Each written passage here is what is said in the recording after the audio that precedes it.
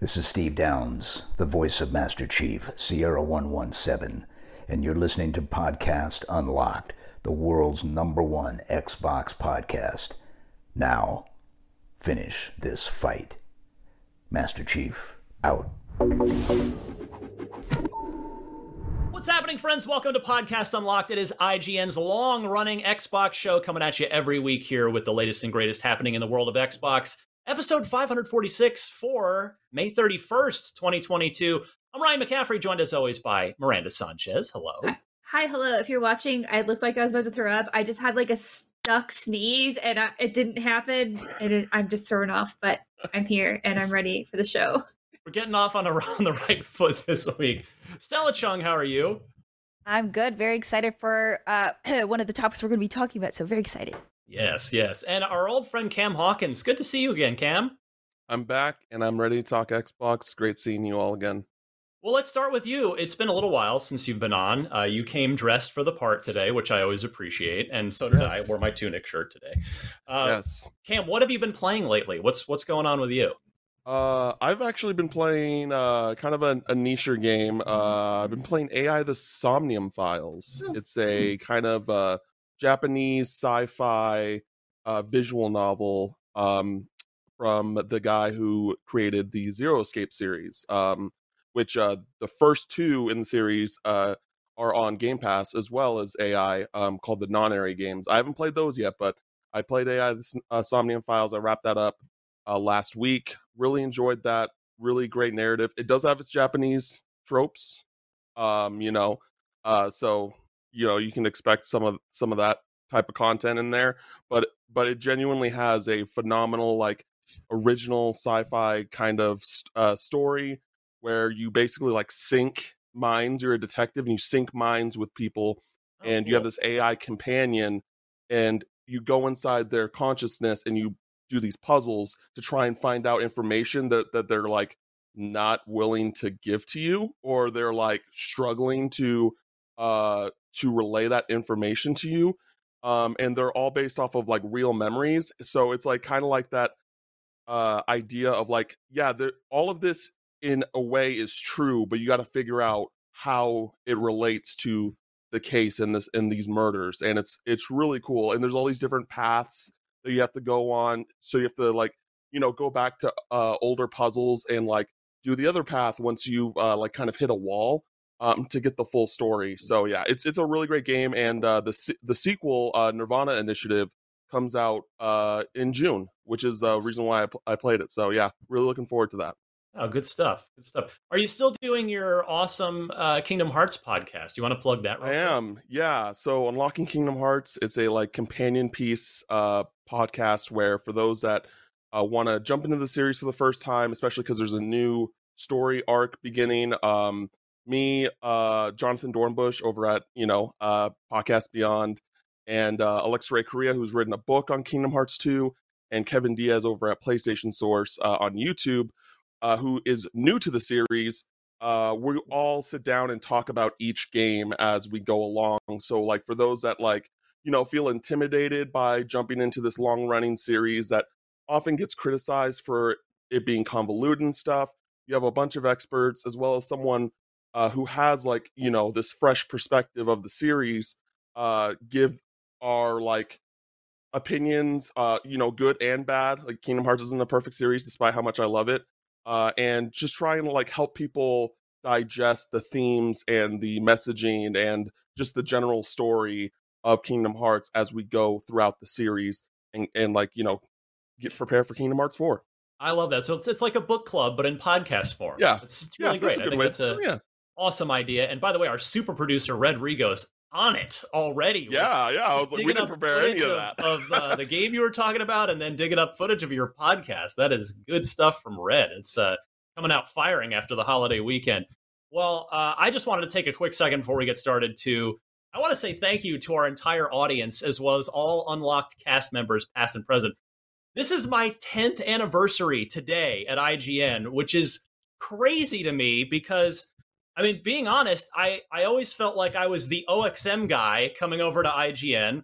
I was at OXM for just under 10 years. So I've now been at IGN longer than I've been at anywhere else. And anywhere else is just OXM. That was it.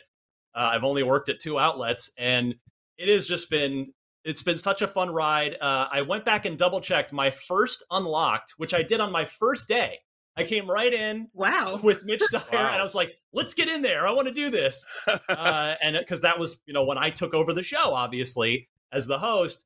And that was episode 58, which probably is terrible. Like, if I were to listen to it now, I'm sure or at least I'm sure I'm terrible, not Mitch, not, I think Keza McDonald was on that one too, but I'm sure I would cringe if I listened to myself on that. But if you want to just take a little trip back in time, that was my first one, which means I'm coming up on my 500th Unlocked, which is absurd. And that's, I guess it'll be about what, 12 weeks, so like 3 months from now, if all goes according to plan. So it has just been so much fun.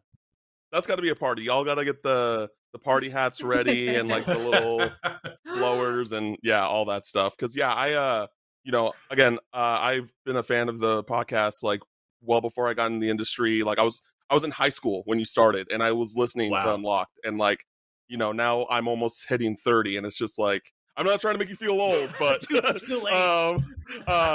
It has been 10 years, and just like what a incredible achievement. And just again, you are like one of the faces of IGN in my eyes, and it's an honor to know you and be able to work with you, Ren. Well, you're very kind, although God help IGN if this face is one of the faces of IGN. And Red on it again. That long.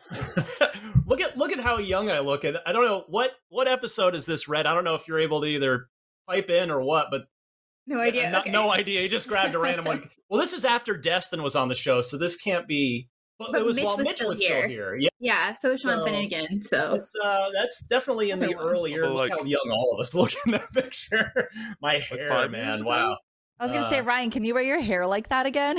I could. That looks like I don't normally let it get that long. That must have been just right before a haircut, I guess. But my hair looked like that at the beginning of the pandemic, before when all the barbershops were closed. Yeah. But anyway, I don't want to make this about me. I just want to thank everybody who's been on the show, who's listened to the show and watched it. I've had a blast doing this. And I left OXM. I started KOXM, that podcast, for them.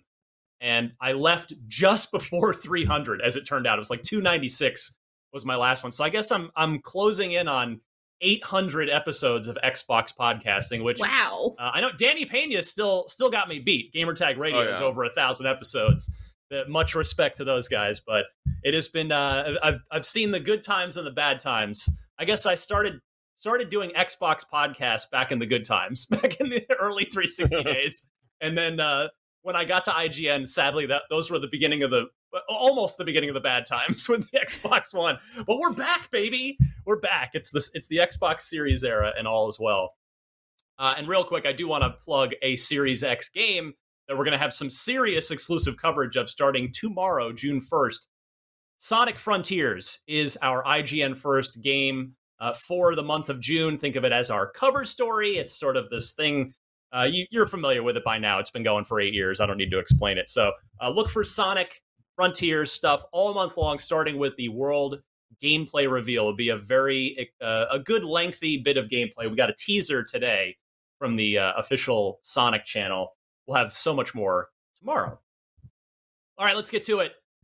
A video game that I am a big fan of, Star Wars Jedi Fallen Order. That is the screenshot behind me. It was my personal runner-up for Game of the Year in 2019 after Control, which did win IGN's Game of the Year.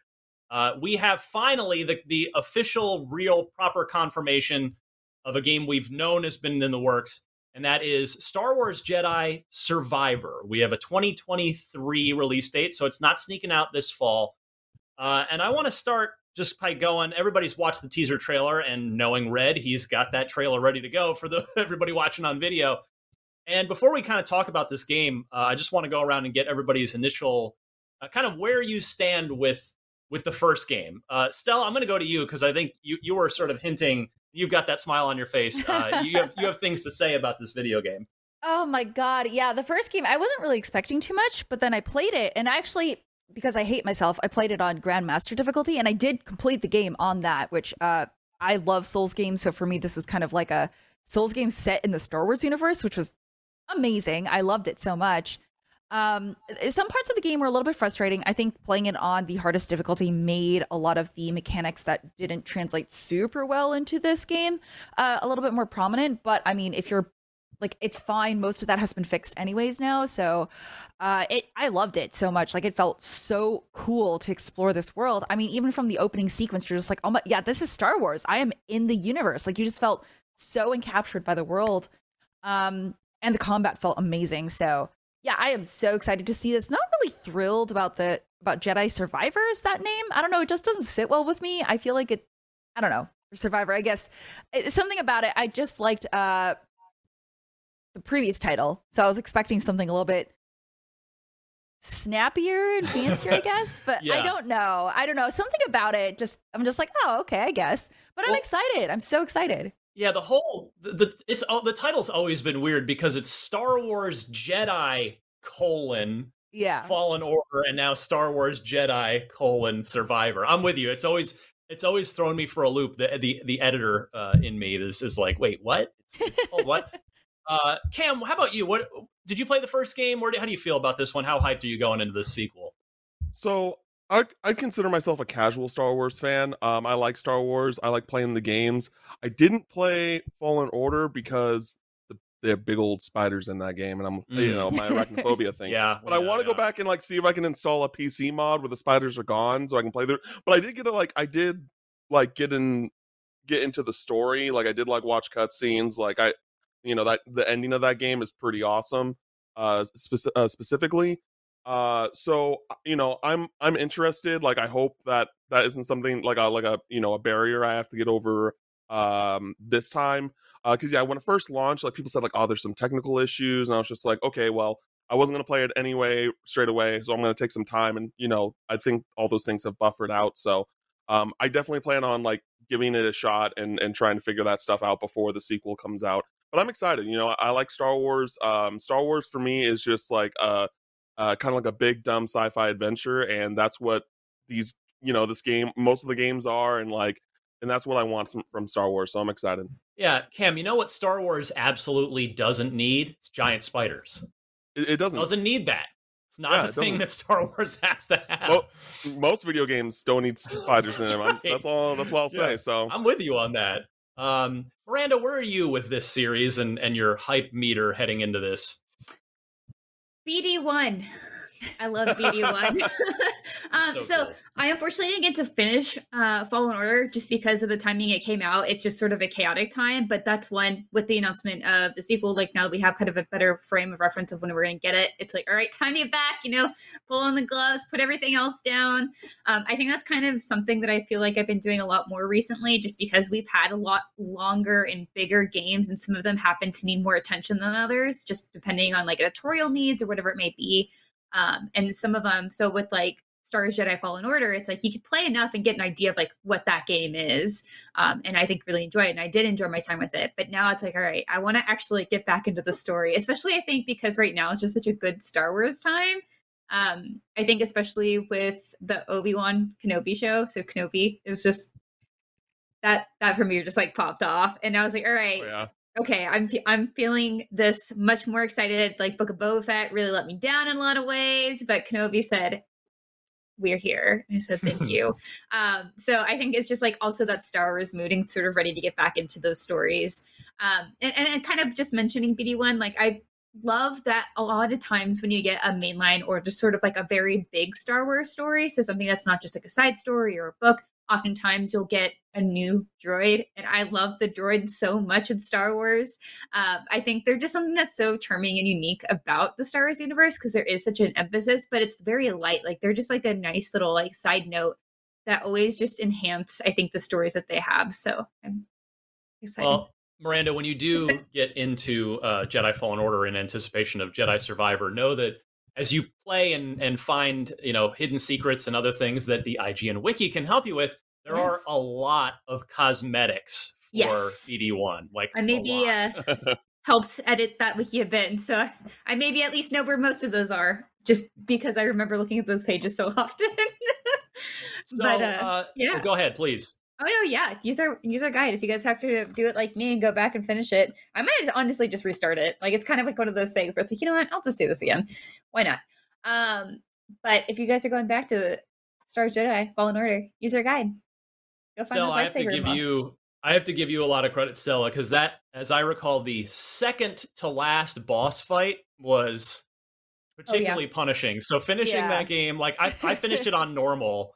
Because I think I've been playing on, I think I've been playing on not the hardest difficulty, but the one between normal and hard. There's like, yes, yeah, whatever that one was called. And then I think I finally got to the point on that second to last boss fight, I had to drop it down to normal and then put it back to finish the game. So my tip of the cap to you for making it all the way through on that highest difficulty. I was just being really stubborn. I was like, I got this far, I'm going to finish it. But oh my goodness, it was a time. Yeah, it was just a simple like round arena, but oh man, that was punishing.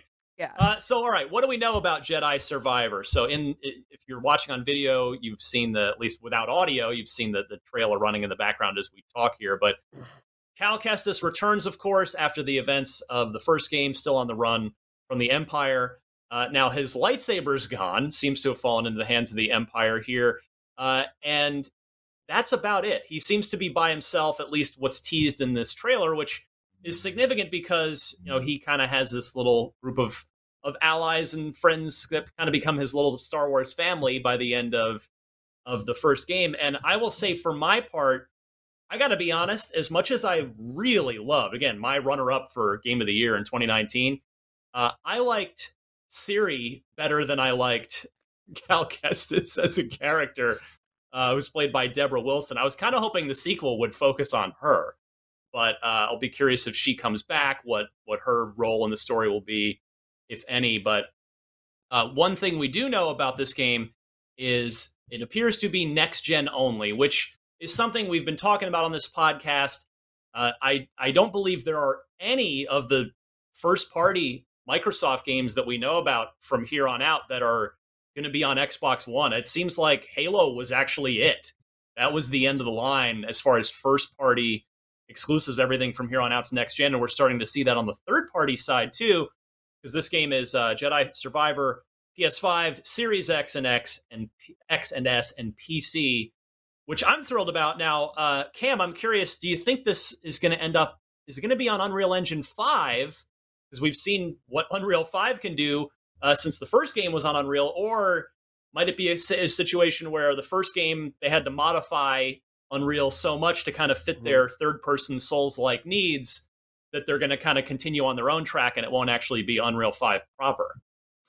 I'd say it's a coin flip at this point, because I think that they're probably at a place far enough in development. It's like, do we really want to take that time to do it? And I think it's just kind of based off of what the studio wants to do.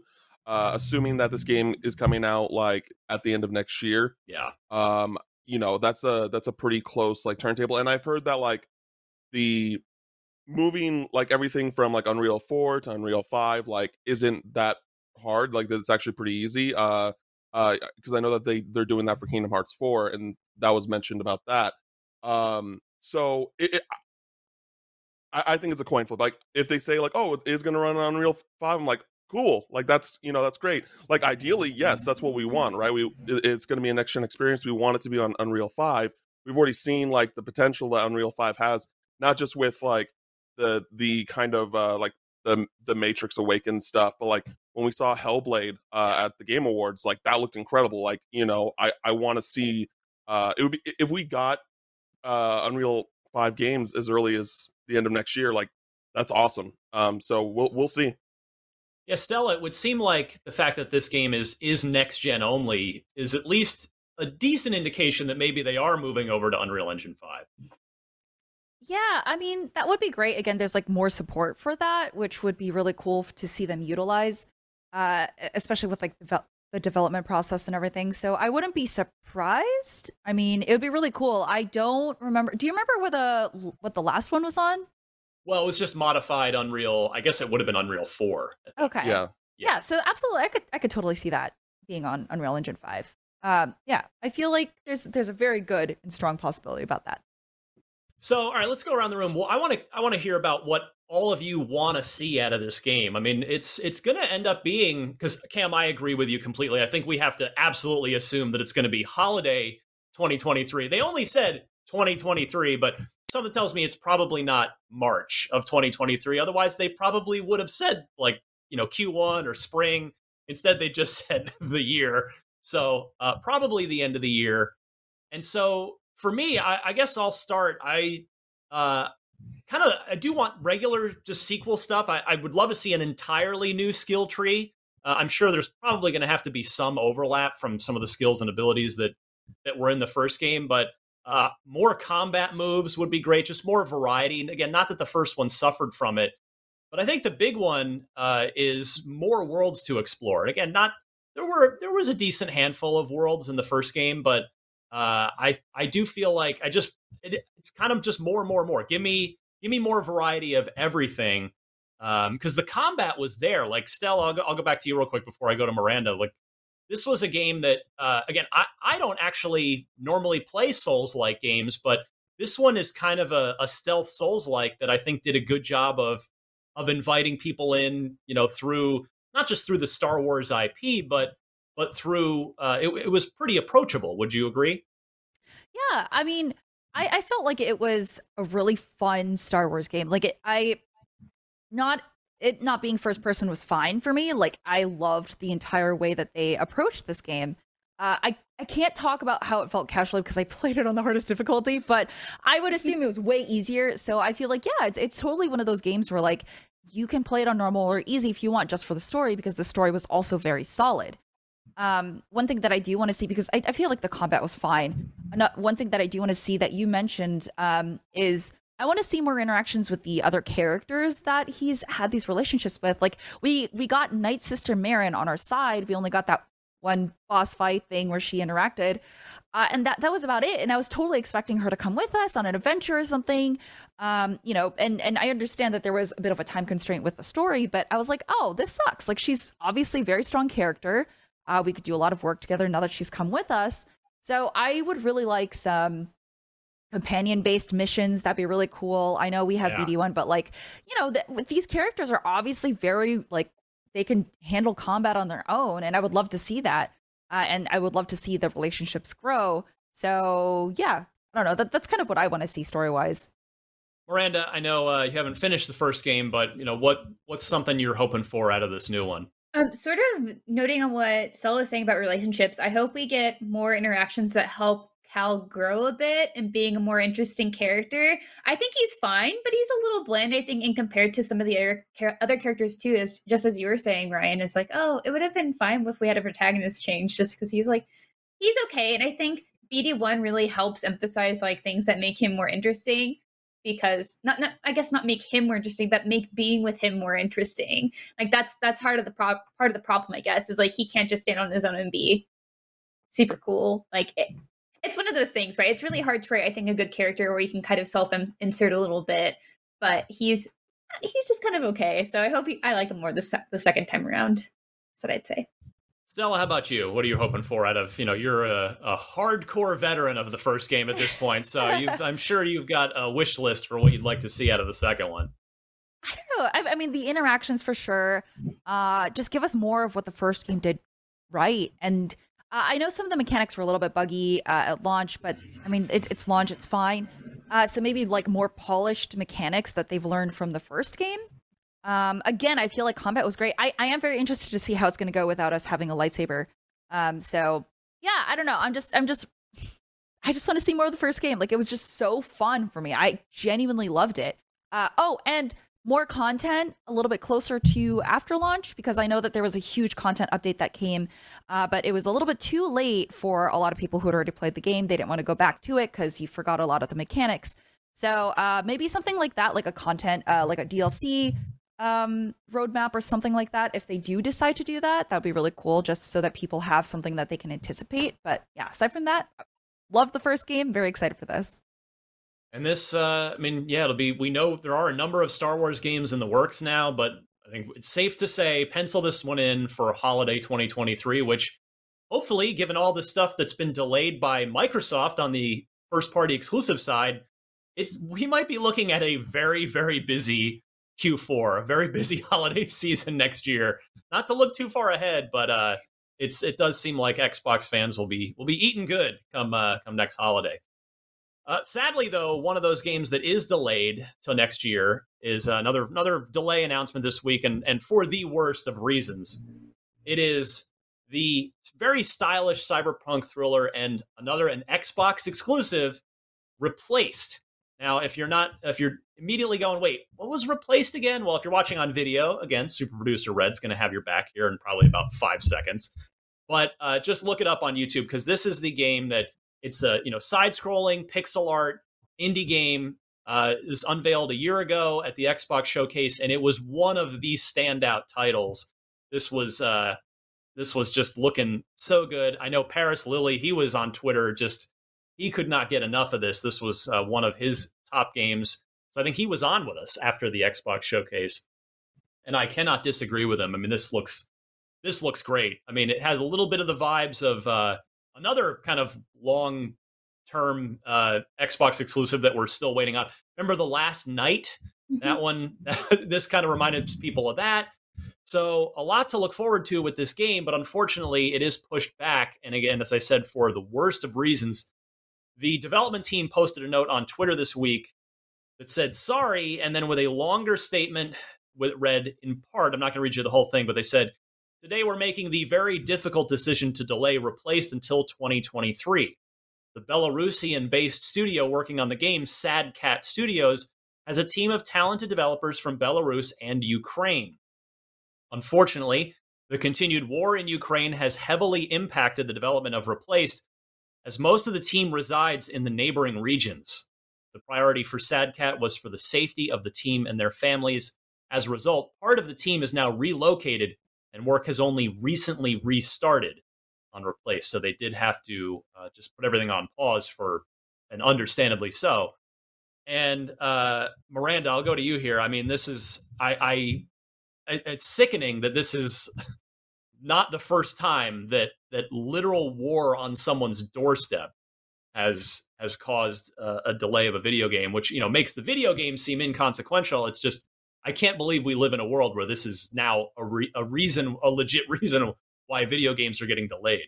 Yeah, it's, I mean, one thing after another, right? There's a lot of heavy reasons we've had a lot of delays lately. I think with this one though, it's kind of, I don't know, like weirdly nice to just have little updates like, oh, everyone's been, relocated. Everyone's kind of okay. It's just like one of those very concerning, oh man, like I'm glad everyone's all right. And that like they're in a place where they're comfortable enough to get back to work. I think that's kind of the thing. It's like, oh, well, now we're comfortable. Like, I mean, as probably as much as they can be, I hope. I'm sure having to relocate with having that really close is really stressful. I cannot imagine. So I'm glad that they were able to get their team where they needed to be. And hopefully development will go smoothly for them. Cam, what's your hype meter at for this video game? Oh, I'm super excited for Replaced when it comes out. It definitely was one of the biggest surprises that, it's just like, oh, what is this? And then, I think I remember when we were watching it that we're just like, oh, is this The Last Night? Is it back? And then, it, something completely different. We were all just like, that's going to be incredible when it comes out. And, again, there's way more important things going on in the world right now than video games, and this is just the reality. And it's not even patience isn't even like the word, the correct vocabulary. It's just like deal with it until it's here, because there's just more important things happening in the world right now that and we just have to wait, and that's perfectly fine. This I hope the team there is safe, and everything is as good as it can be considering the circumstances. Stella, did this one catch your eye as well last year, or as you're refreshing it watching the trailer now? Yeah, it did. I totally forgot about this game, and then I was like, oh yeah, that's right, it looked really cool. The environments looked amazing, which is huge draw for me. So yeah, I'm totally excited. I kind of forgot about this title announcement, but I'm glad that it's been refreshed in my brain. And yeah, I don't know if anyone's upset about this delay. Like, honestly, you're just a terrible person. So to be fair, I haven't seen anybody whine about good. this. Oh, no, for sure. Thankfully. Good. Yeah. I was gonna say there are probably going to be those kinds of people, but yeah, I'm just like, no, this is a very good reason to have a video game delay. There are other things happening in the world that we can focus on first. When it comes out, we know it's gonna be good. I'm not worried about that. It's fine. Take your time. I hope it's good. We haven't seen the game. Yeah, it's like, are we looking at it, but are we at the point of like, there's no way this game can be bad stance on this game? But I'm just a total sucker on the surface. Like, there's a lot about this game from this reveal trailer that I'm excited about, but I am immediately a sucker for that what's kind of become known as the HD 2D art style Yeah. that Octopath Traveler and Triangle Strategy have kind of been leading the way on, and this game definitely has going on too. It's just taking that sort of 8 or 16-bit era visuals that I grew up with, because as we established, as Cam helped remind me at the top of the show, I'm old. I'm just, wasn't the goal. It's okay, my friend. Goal. I'm just being mean here, but no. But I love just taking like a 16-bit look and making it 3D, and it just, I love the look of that, and Replaced has that going on. It just, the game looks excellent. So, and it's going to be an Xbox exclusive. So we're at a point now where we've had four Xbox exclusives for 2022, all fall out. 2 of them for pretty standard development reasons, and 2 of them for this horrific world circumstances reason. So it's, obviously Starfield and Redfall were the 2 highest profile ones, but don't forget Stalker 2, again, also affected by this. Stalker 2 originally was supposed to be out already. Their original release date was the end of April of 2022. So this game was going to have already come out. Then they had pushed to December, and then they went ahead and said, that when the war started, when it came to their doorstep, they had to just, they had to focus on everything. Life, and the game will come later. But yeah, it's tough luck for Microsoft as far as having, now for a total of these 4, relatively high profile exclusives, kind of 2, 3 big ones and 1 like really cool indie game.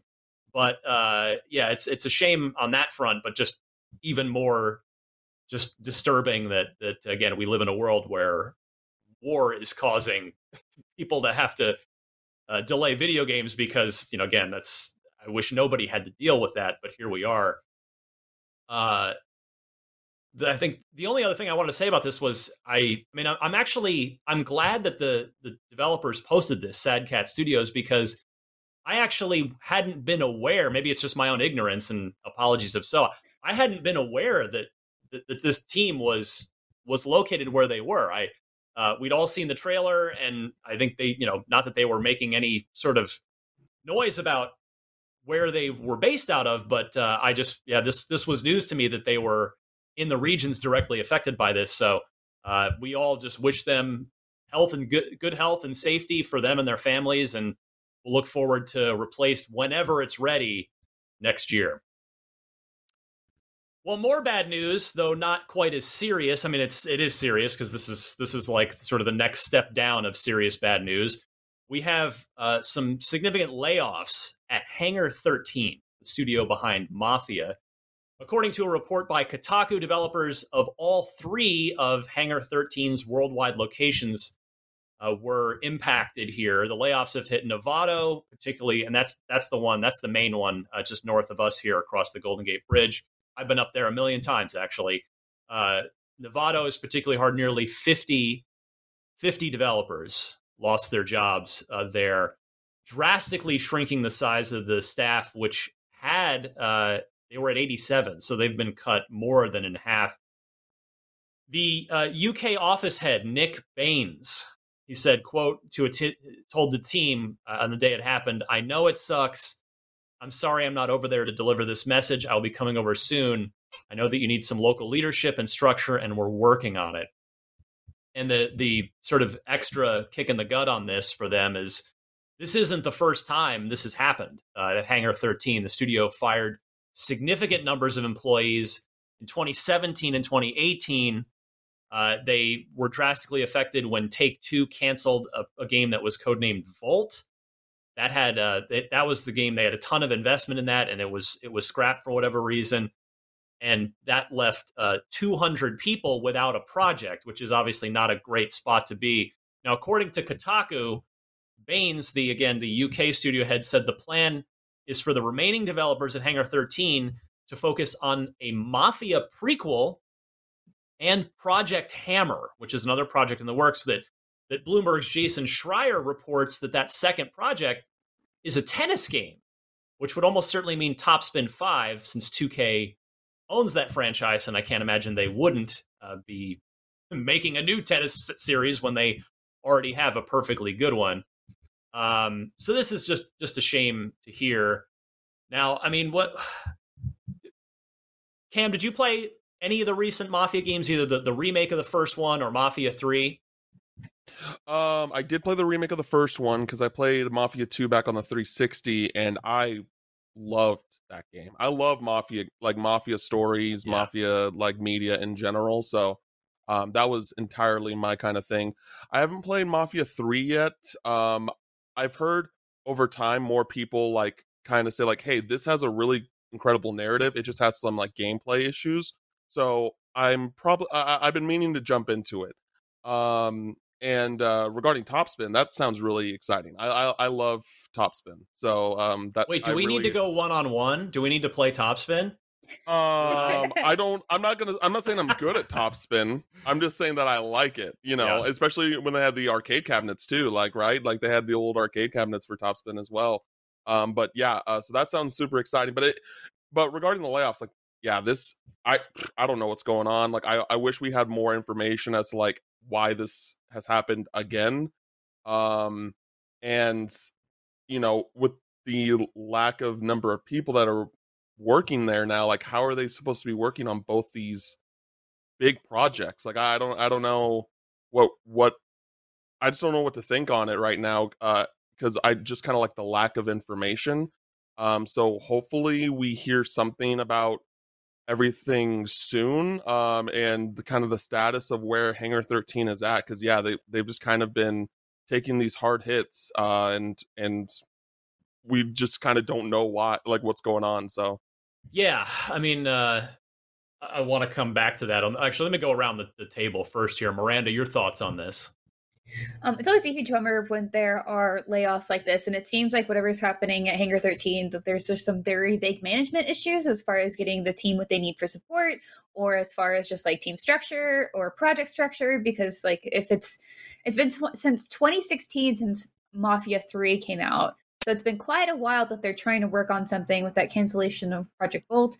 I'm sure that was like obviously a really big deal for them, and I feel like it seems like they're kind of floundering, and the solution there was layoffs, which is not anything you ever really want to see. So I just hope that the developers that were laid off can find a new gig pretty quick and be taken care of, and that the rest of the team that's still at Hangar 13 is going to be taken care of properly, because it seems like if I worked there, I'd be a little worried. So I hope that there are some reassurances there for them, and that they're getting what they need to succeed.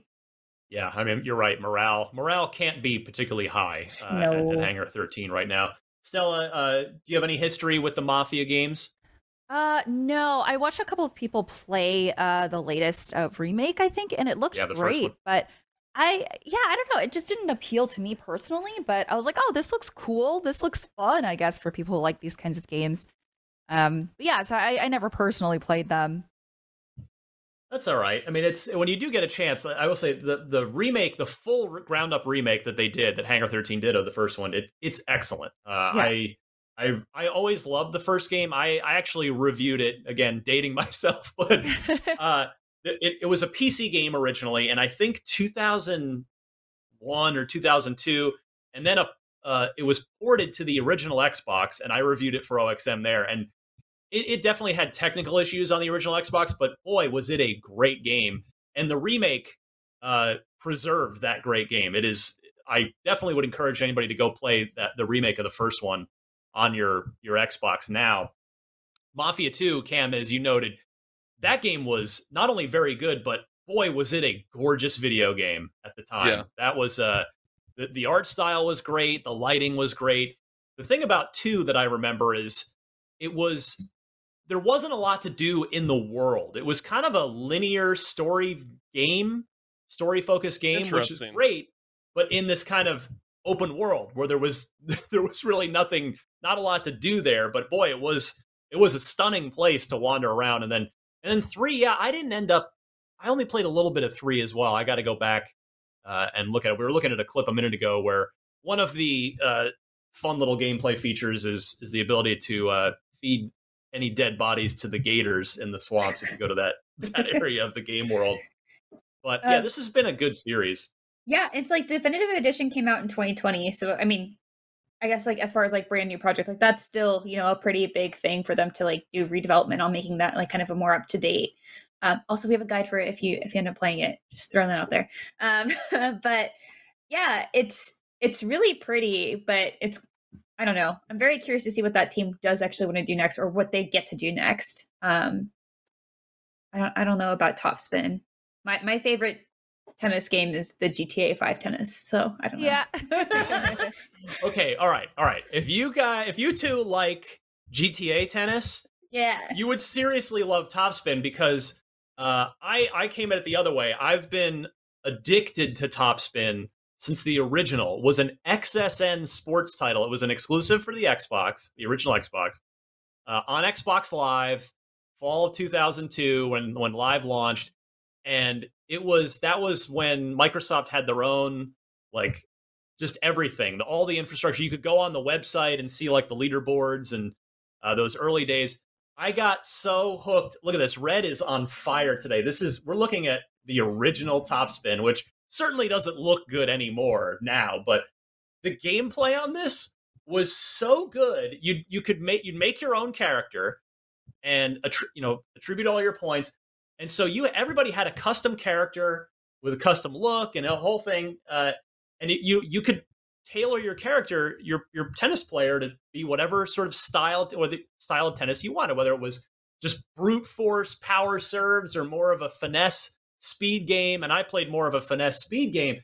I got so into this, I guess if esports had existed in 2002, this would have been my esport, because I vividly remember, I wish I had like screenshot proof to prove it, but you'll have to take my word. I got to number 13 on the leaderboard, like the rankings for this, before like it just got, that was like my ceiling. I could never crack higher than that, but I got really good at that game. And two was okay, and then Topspin 3 was excellent, and Topspin 4 was really good. And I know Red had footage up of Topspin 4 there a minute ago as well. So yeah, I would say if you like Grand Theft Auto 5 tennis, that is like a sort of just a sketch outline version of Topspin, which it's very good, but Topspin is just light years better, and you'd love it. It's not like hardcore where you have to know everything about tennis, and it's definitely approachable. It's a really, really good game. So that side of it, like, okay, if one of the projects that Hangar 13 is going to work on is a new Topspin, that I definitely am excited about. And a Mafia prequel could be really great too. And I just want to finish by coming around to something I can't remember if it was Miranda. One of you had mentioned, what are they going to be able to do with such a small team? I would hope that it just means that as a Mafia prequel gets underway, they'll grow the team as needed once it goes into full production. Hopefully that studio will be able to come back from losing 50 people, and maybe even some of those original people will get to come back. Although I certainly hope all those displaced employees are able to find work immediately and not have to wait around for the studio to grow again. But at least the studio didn't get completely shut down, which we've seen a million publishers do a million times. Still terrible news. But we'll see what comes out of it from presumably Topspin 5 and this Mafia prequel. Finally this week, let me just go to, let's do Game Pass and games with gold here. You know what, Cam, you're our guest this week. Why don't you do the honors? I've been talking way too darn much. What do we have coming up on Game Pass and then Games with Gold? Yeah, so for the week of May 30th, we have For Honor Marching Fire Edition on June 1st for cloud, console, and PC. Ninja Gaiden Master Collection June 2nd for console and PC. On the week of June 6th, we got Assassin's Creed Origins, which is about to get a 60 FPS boost update as well. June 7th for cloud, console, and PC. Chorus, June 7th for cloud, console, and PC. Disc Room, great indie game, June 7th for cloud, console, and PC. And Space Lines from the Far Out on June 7th for cloud, console, and PC. For Games with Gold in June, we have Aven Colony, available from June 1st to the 30th. Project High Rise Architects Edition, available June 16th to July 15th. Super Meat Boy, also great game, available June 1st to June 15th. That is the 360 version, I believe. And then Rascals, available June 16th to the 30th.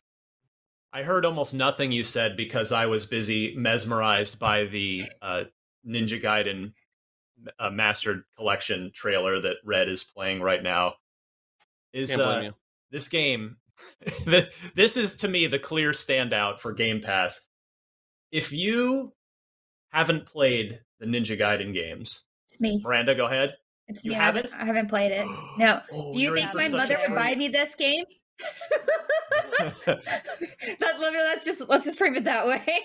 But no, I know of them obviously because I think they're just pretty renowned for being incredibly difficult and really cool. So it'd be nice to play them on Game Pass. Yeah, you're talking about all three Ninja Gaiden games with all the DLC on Game Pass.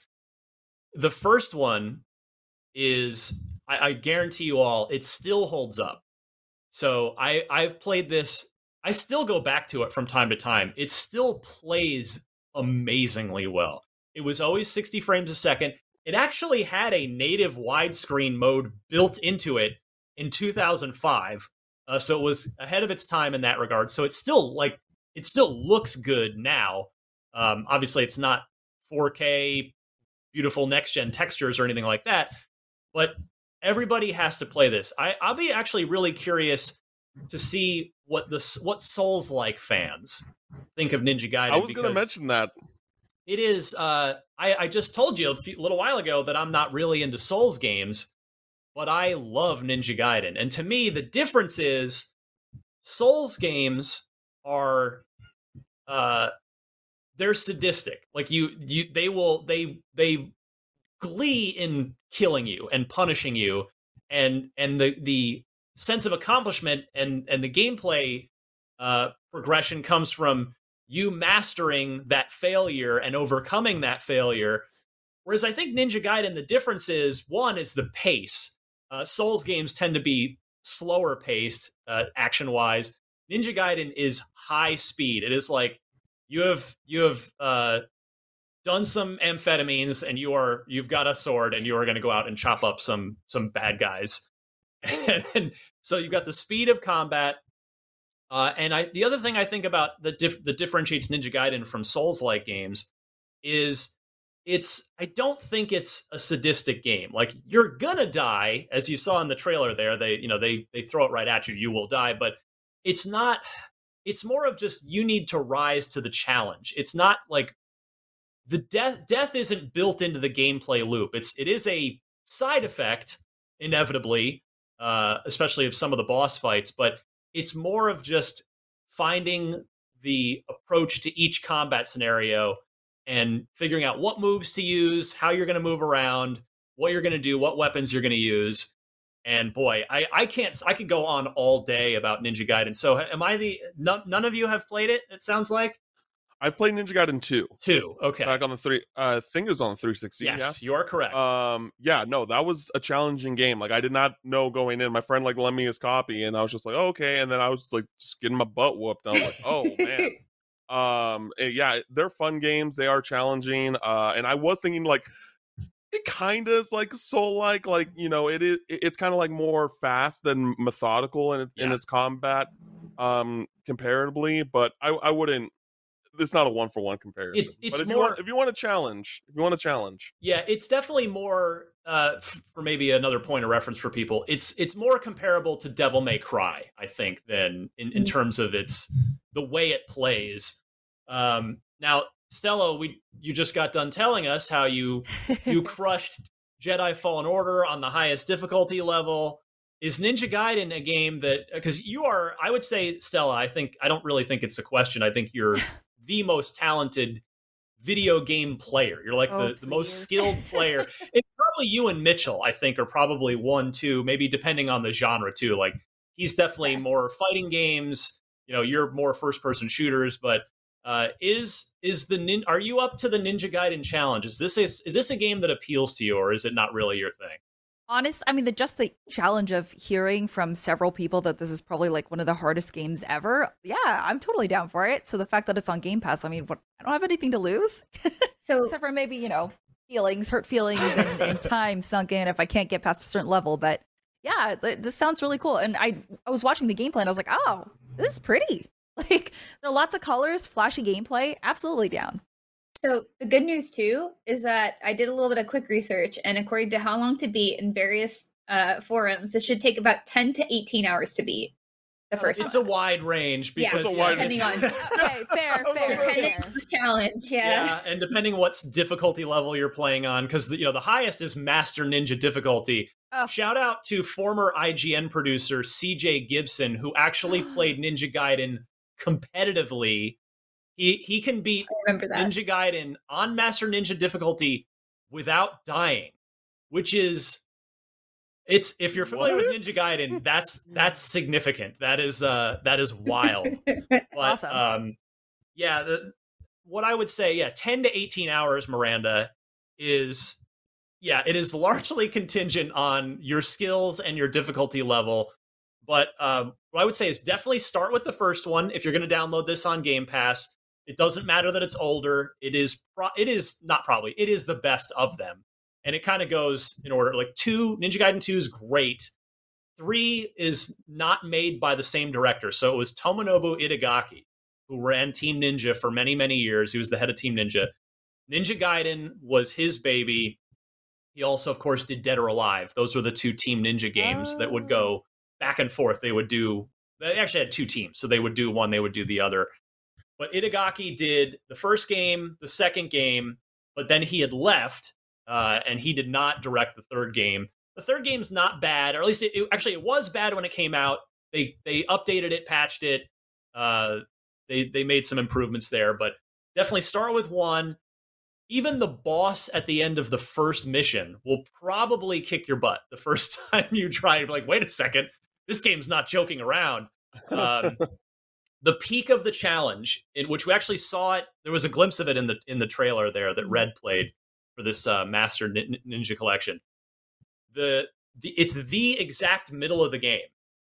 Is the boss her name is Alma. Let's see if as we're watching, I'll wait till she pops up right there. That's Alma.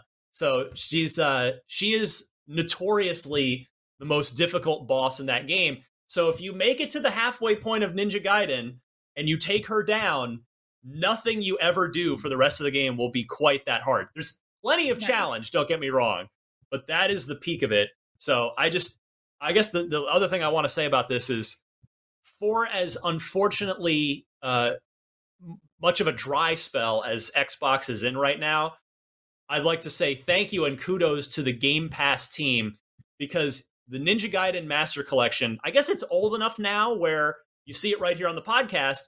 A lot of people haven't played these.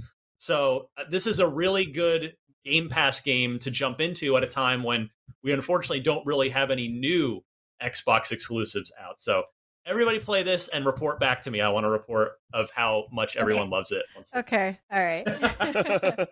All right. We are just about out of time, but let's quickly do a trivia. I see, again, I just yammered on and on about one of my favorite games ever, Ninja Gaiden. Let's do Unlock Block trivia. Eric from California, whose gamer tag is LL Deluxe LL with spaces between those. So Eric, thank you very much for writing in. And Eric asked a question. I must have selfishly chose this one. We're talking about games Ryan loves this week. What U.S. government agency was the parent agency of Sam Fisher's Third Echelon in Splinter Cell? Was it the Defense Intelligence Agency, the DIA, the Federal Bureau of Investigation, the FBI, the Central Intelligence Agency, the CIA, or the National Security Agency, the NSA? Let me go. So let's see. Cam's kind of scrunching his nose. He's thinking about this. I'll go Cam's way first. He is our guest. Cameron's thinking about it. Let's go with Cameron first. Okay. I'm going to say, what was the first one? The DIA? Yes, Defense Intelligence Agency. Oh gosh. Yeah. I'm just gonna say the DIA. Okay. I don't know. And our score. So Miranda is up 2 points here. Miranda at 6, Stella at 4. Destin, who seems to be on permanent vacation from Unlocked. Maybe no, it's okay. He'll be back. He'll be back next week, I think. Destin at 2. So, Stella, how about you? You know this one? No, but I feel like given this information with Sam Fisher, I want to say D. The NSA. Okay. Yeah. National Security Agency. All right, Miranda, you're up. I actually don't know this. I was going between A or C, and I'm just going to do C so we can have different answers. Or do the CIA.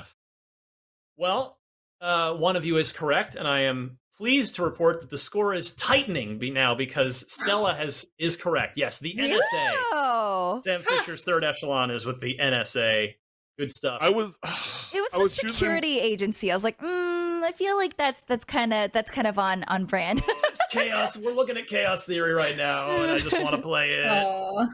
I was thinking between A and D too, and I was just like, you know what? I'm just gonna guess. And I chose the wrong one. I'm so sad.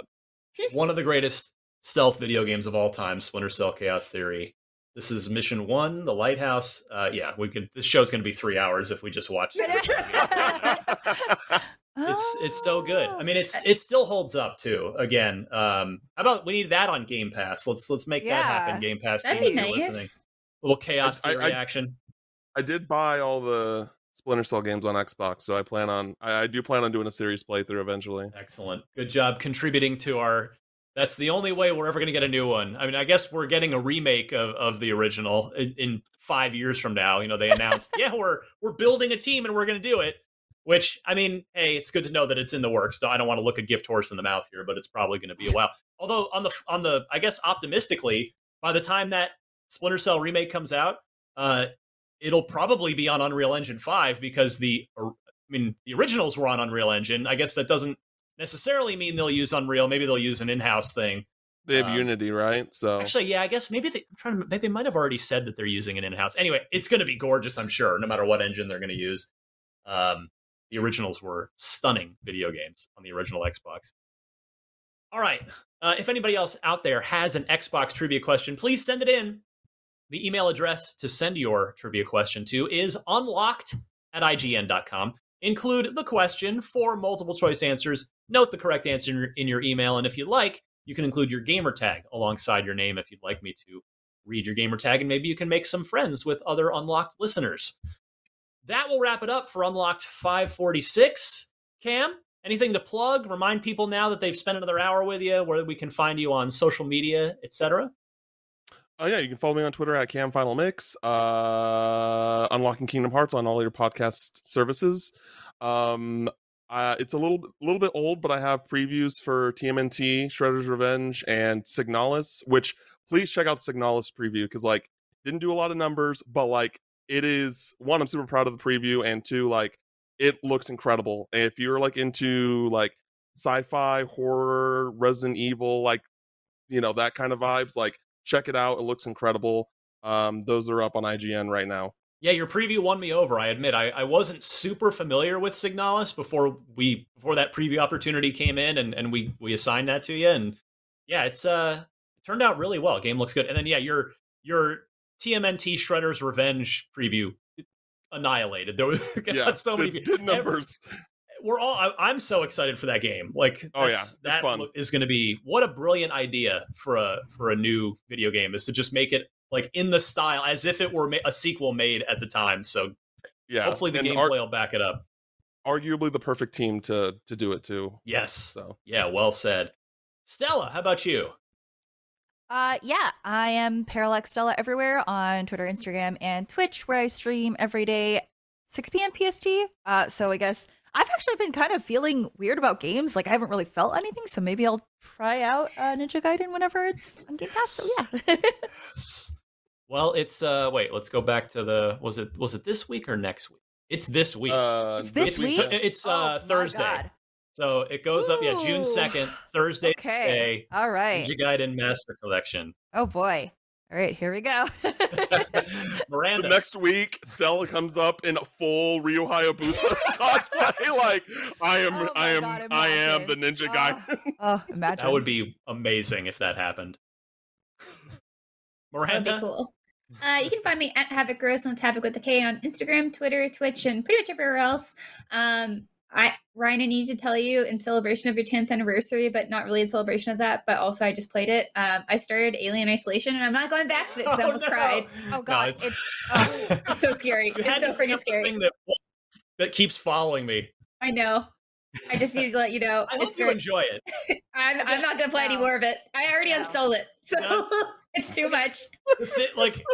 The thing about that game, first of all, I stand by that review because that game's 18 hours long, which is literally 3 times longer than it should be. If you just play the first act of that game, which is until the alien gets sucked, the xenomorph gets sucked out of the airlock, it's like 5 or 6 hours in. It's a fantastic video game. It goes on way too long. The android crap gets really repetitive and lame in the second 2/3 of that game, and the ending is terrible. Like, the story that's me. No, don't show me crying. It's wow. Miranda. We're watching you Miranda. Here's my stupid face. Oh my God, I was about to cry there. It's really tense, you guys. The game gets so tense. So again, this is a great. If you just play 5 or 6 hours of this game, it's really good. It's just, the problem is if you finish it, which is what you do when you're reviewing a game, it falls apart very, very much, quite a bit. It falls apart a lot. But I know there are plenty of people out there that have played in Alien Isolation and loved it, and that's okay. We all have different tastes. It would be very boring if we all just thought exactly the same way about every single video game. So I agree. All right. Let's get out of here. I want to send an extra big thank you this week to super producer Red. I mean, boy, on fire this week with the B-roll. So if you're watching us on video, boy, it is just top shelf production going on over here. I mean, it always is, but seemed like extra that 3-day weekend, that extra day of rest seemed to do Red some extra good, as I think it did for us all. So for Red, Miranda, Stella, and Cam, I'm Ryan. This was Podcast Unlocked, episode 546. And by the way, Xbox Showcase coming up. I guess we'll talk more about that next week, because we're going down to LA as long as I don't have jury duty, which I'm waiting to find out now. But the plan is for us all to be in LA together for the first time in 2 years, more than 2 years. Anyway, we'll talk more about that. Have a good week, and we'll see you next time.